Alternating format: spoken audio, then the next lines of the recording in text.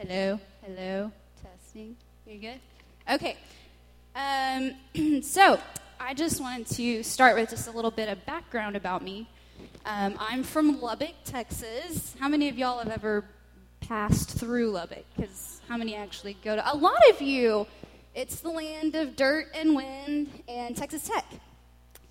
So I'm from Lubbock, and there are two rumors that I like to tell people about Lubbock to set it straight. We do not ride horses to school. A lot of people thought that. But I do have a lot of rodeo champions and cowboys in my side of the family. And then also, people think there's tumbleweeds everywhere, which is partly true, and I did play with them in my backyard growing up. They were a lot of fun. So a little bit about me and my family. This is me as a baby. I have a great, loving family. I'm very close to them. I have one older brother, Mason.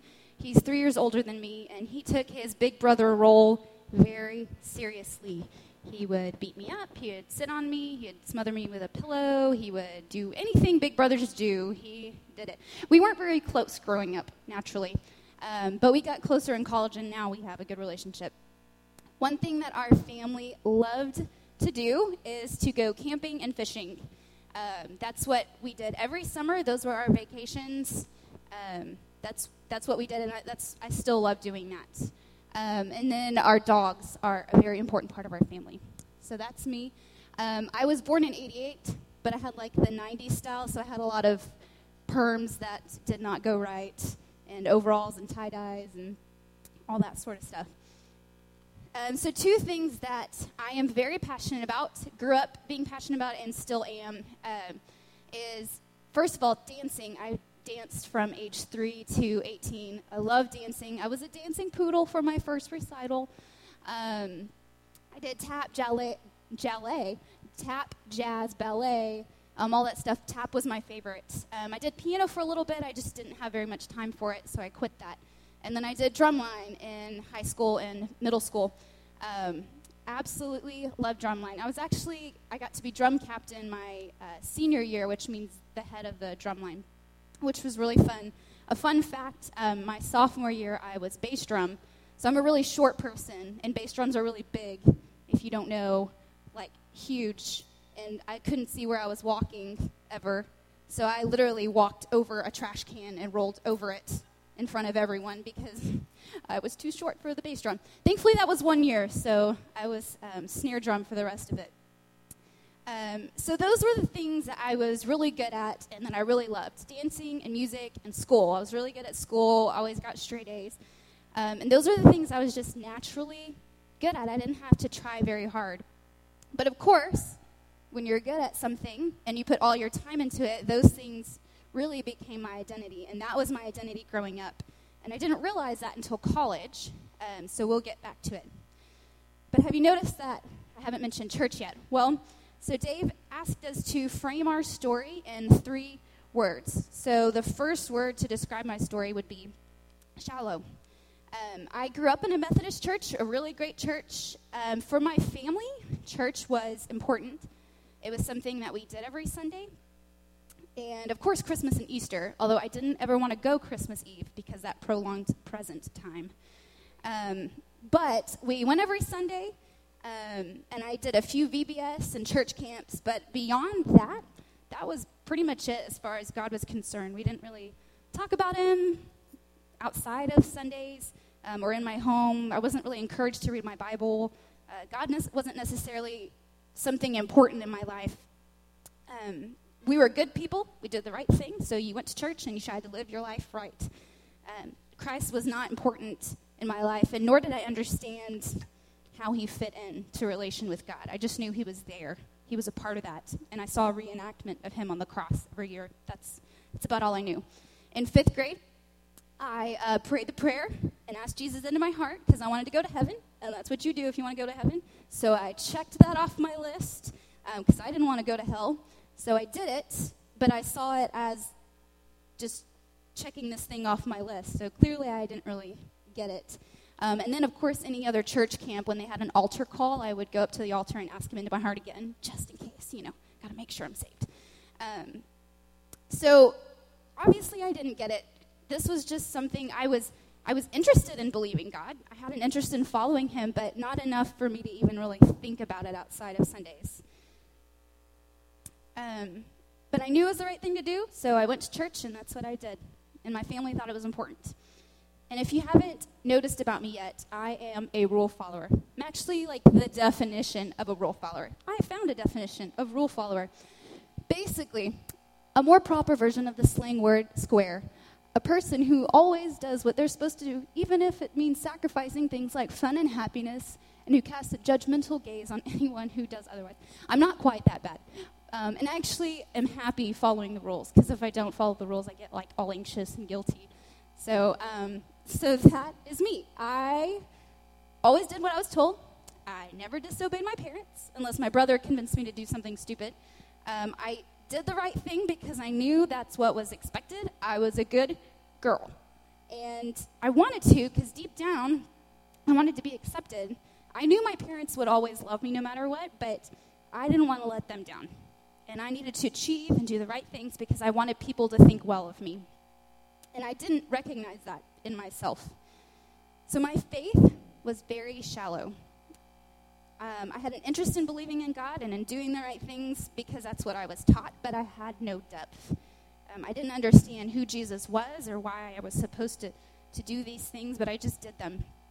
And probably, again, it came from this need to be accepted, because all deep down we all want to be accepted, right? And that comes from God. We want to belong somewhere, and Christ tells us we belong. God accepts us as his own child, even while we were sinners. Romans 5:8 says God shows his love for us, and that while we were still sinners, Christ died for us. So we all want to be loved and belong somewhere, and that's with God, but just often we look for it elsewhere in our achievements or with people. So even though I grew up with a very shallow faith, God definitely gave me a foundation and an interest in believing in God. And that, with my rule follower personality, got me through college and helped me make my way. And in college is when God really started to work on my life and open my eyes, which is my next word, recognition. So there's several different things that happened in my first couple years of college. And it finally opened my eyes to what it looks like to be a believer, not just someone who claims to have this religion. So I went to the University of Texas. Hook'em? Anyone? Yeah. I knew I was going to hear the hiss, but I got a couple of you. Okay, so I went to UT, but as you know, I'm from Lubbock, and Lubbock is very, very, very conservative. So everyone thought I was going to be turn crazy and become a hippie, which I didn't. I was probably one of 5 people, I think, that went to Austin out of the whole Lubbock, which is 200,000 people. And it was also the number 1 party school at the time because they had just won the Rose Bowl. But I went because that is where I felt God was calling me to. And I really did feel a draw there. I had applied to architecture school at all of the different universities, and I got in everywhere else except at UT, but I still felt I should go to UT. So I went there not knowing much about my faith, but I did, and I was determined, of course, to do the right thing. You know, my parents tell me don't do this, so I'm not going to do it. And I just found friends who were like-minded, and I hung out with them. My desire to do what was right was stronger than my desire to just fit in with the majority. So UT was actually such a good place for me. It made me decide for myself what my faith was going to be. Was it going to be something that I would take ownership of? Was this going to be my own faith? Or was this still going to be this faith that my parents told me to have? So it was good because it made me face it. So my first year, remember how I said my identity was in my accomplishments? Well, UT is a lot bigger than a little 5A West Texas school. And college has an interesting way of putting you in your place. So I tried out for the UT drumline. I was a snare drummer. I was good at it. I was drum captain. I mean, I kind of came in probably a little cocky. And the UT drumline actually have a different grip, which just means they hold their drumstick a different way. So all summer, it was different from the way that I had learned and gotten good at. So all summer I had to learn this new grip. And I came into the camp and clearly was not going to be good enough to make the drumline with this new grip that I also didn't practice because I never had to before. So I didn't make drumline. And I was really upset and embarrassed, and my pride took a downfall because I just kind of assumed that I would make it. So I ended up joining a sorority, which wasn't necessarily my personality, but my mommy told me to do it because I would meet people, which was true. I did. So I joined that. And then on the school side of things, that was really tough too because I studied like crazy, and I tried to transfer into architecture school, had an almost perfect GPA and a rec letter from the former dean, and I still didn't get in. And so I ended up going into the business school, which was still a good achievement, but it wasn't what I had planned for myself. But yet somehow I still felt that I should stay at UT and do that. But these disappointments did two things for me. First of all, it started to deteriorate my identity. My identity as someone who was really good at music or really smart and could achieve anything I put my mind to. It took those away, and it made me start to question, well, who was I without that? And then it also led me to meet specific people that I wouldn't have, because drumline and architecture take up every ounce of time you have. So I wouldn't have met certain people, and these friends that I made ended up being really influential in my faith later on. So my second year of college, a few weeks before classes began, I got into a pretty bad car wreck. I was driving on a pretty busy road in Austin, downtown, and there's this curve, and the road was slick, and so my car started to hydroplane. But of course, I did what you're not supposed to do, and I overcorrected the wrong way. I don't know. And so I started to go over a median and come face head-on with a truck. And when I saw that I was about to hit the truck, I covered my eyes with my hands, and I started praying. Now, I wouldn't recommend you taking your hands off the wheel and closing your eyes when you're driving, but that's what I did. But it surprised me because my first instinct was to go to God, and that is not what I expected my first thing to go to. But I did, and I don't remember, or I don't actually know what really happened because my eyes were closed. But I remember the impact, and I guess I spun a few times because I opened my eyes, and all of a sudden I am all the way on the other side, on my side of the street, facing the other way in front of this tree, and hadn't hit another single car when before it had been filled with cars. And then all of a sudden, I know this lady comes over to me and asks me if I'm okay. She came out of nowhere and just told me the ambulance is on her way, and then she disappeared, and I never saw her again. And thankfully, I was fine. The seatbelt broke my collarbone in half. So those things work, in case you're wondering. Seatbelts work. And the truck that I hit and the lady inside, she was fine. But this event, it surprised me that I thought of God first, because he was not first in my life. And that incident was a whole year of waking up to learning who God was and what my faith was in him. I began to realize that while I was a good person and I followed the rules, I had an empty faith. I had not been living my life for God. I hardly thought about him except on Sundays. And I knew deep down it was supposed to be more than that. Life seemed kind of meaningless, because if you're just gaining stuff and trying to make good grades and accomplish and have all your identity and all these talents that I was no longer the best at, there had to be more than that. So there were a few other things that happened that year to make me understand how shallow my faith was. One of them, I got into a conversation with an atheist who asked me all these questions about God and science, and I realized how little I knew about my faith, and it kind of shocked me about that. And then that summer, I went on a study abroad to London, and I got caught up hanging with the group and doing what the group was doing, and I partied with them, and I broke a rule, guys. I broke a rule, which devastated me, and it made me started to ask all these questions. It just made me realize how little faith I had and just how meaningless it had been, and it just wasn't right.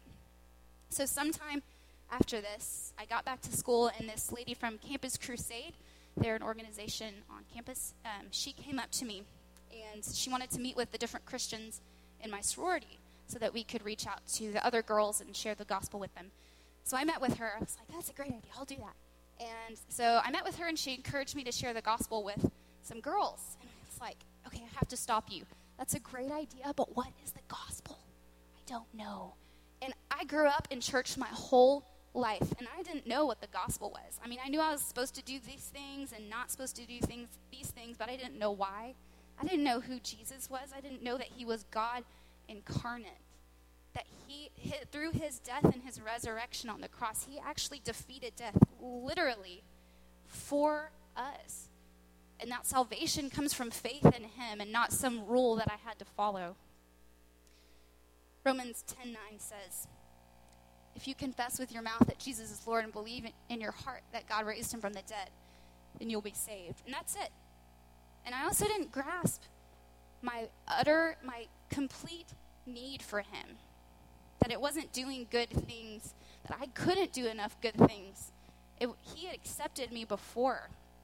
It was all because of Christ's work that he had done. So all of these things really woke me up, and I finally recognized my need for him as something more than just following him because I was told to, or because that's what you do. So that brings me to my last word, which is transformed. So all of these events work together to encourage me to spend time with God. I wanted and I needed to know what I supposedly believed. So I wanted it to be more than just some religion. And I had a few friends throughout all of this who were also Christians, but the way they behaved, the decisions they made, the things that they did was just different from me, and I wanted to know what that was like. So that pushed me to start reading my Bible. I would get up before classes and I would read. I would only get through 2 verses because I started in Philippians, and ever understands Paul? I didn't understand a single thing I read.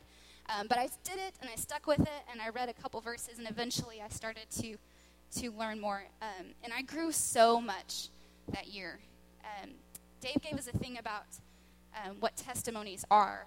And on the sheet it actually says, testimonies, it's about our transformation, not moralism. And that's exactly what my life had been up until this point, moralism. It was about following these rules. I had no depth, but I just did things because I was supposed to do things. And I finally understood it was about your relationship with God and the faith in Christ, and then acting out of that faith, and not just being morally good for the sake of doing it. 1 Samuel 15:22 says, "Has the Lord as great delight in burnt offerings and sacrifices as in obeying the voice of the Lord? Behold, to obey is better than sacrifice, and to listen than the fat of rams." So, in this story, Samuel is actually getting on to King Saul for making a sacrifice to God when he was told not to. So he was getting in trouble because he was choosing to do his own thing and what he thought was right instead of what God had told him to do. And the point that Samuel was trying to get across is that it's more important to follow God than just obeying for the sake of obeying and doing these rituals. So what's more important is what's going on in your heart and our relationship with him. And then from that flows obedience and a desire to glorify him. Now, at the same time, I can't look at this verse and think, well, since I'm saved, I guess I could just do whatever I want, right? Because I had a friend ask me that in college, and I, obviously, at the time, I had no idea what to say.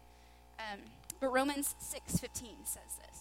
"What then? Are we to sin because we are not under law but under grace? By no means. Do you not know that if you present yourselves to anyone as obedient slaves, you are slaves to the one whom you obey, either of sin, which leads to death, or of obedience, which leads to righteousness?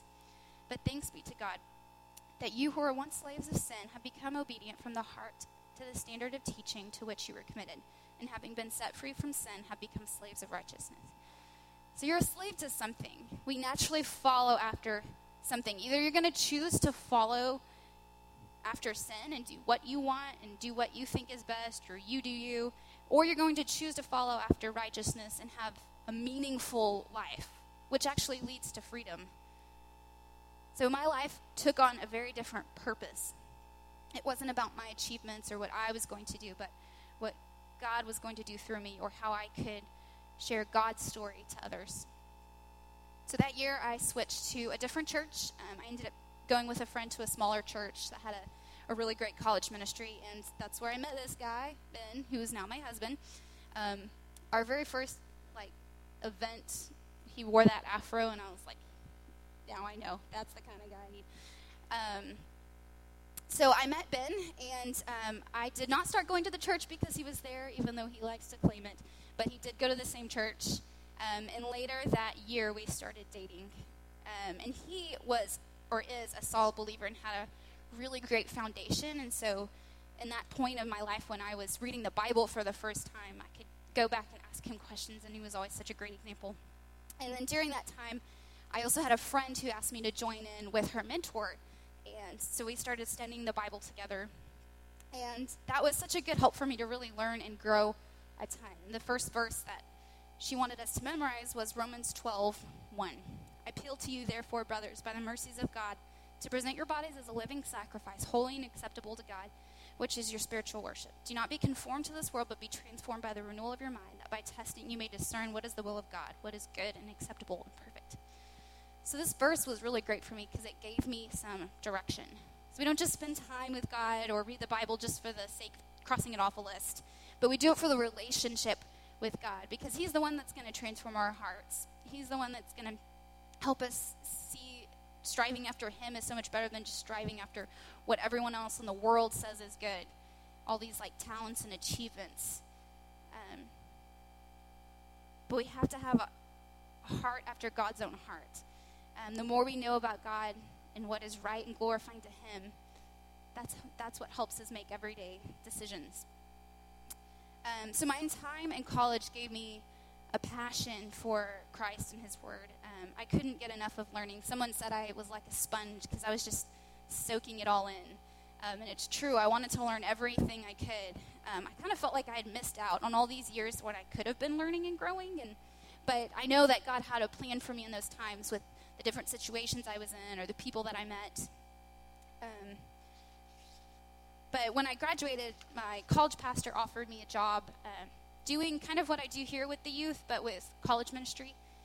And it was a really great time and just really learning how to live my life out for God.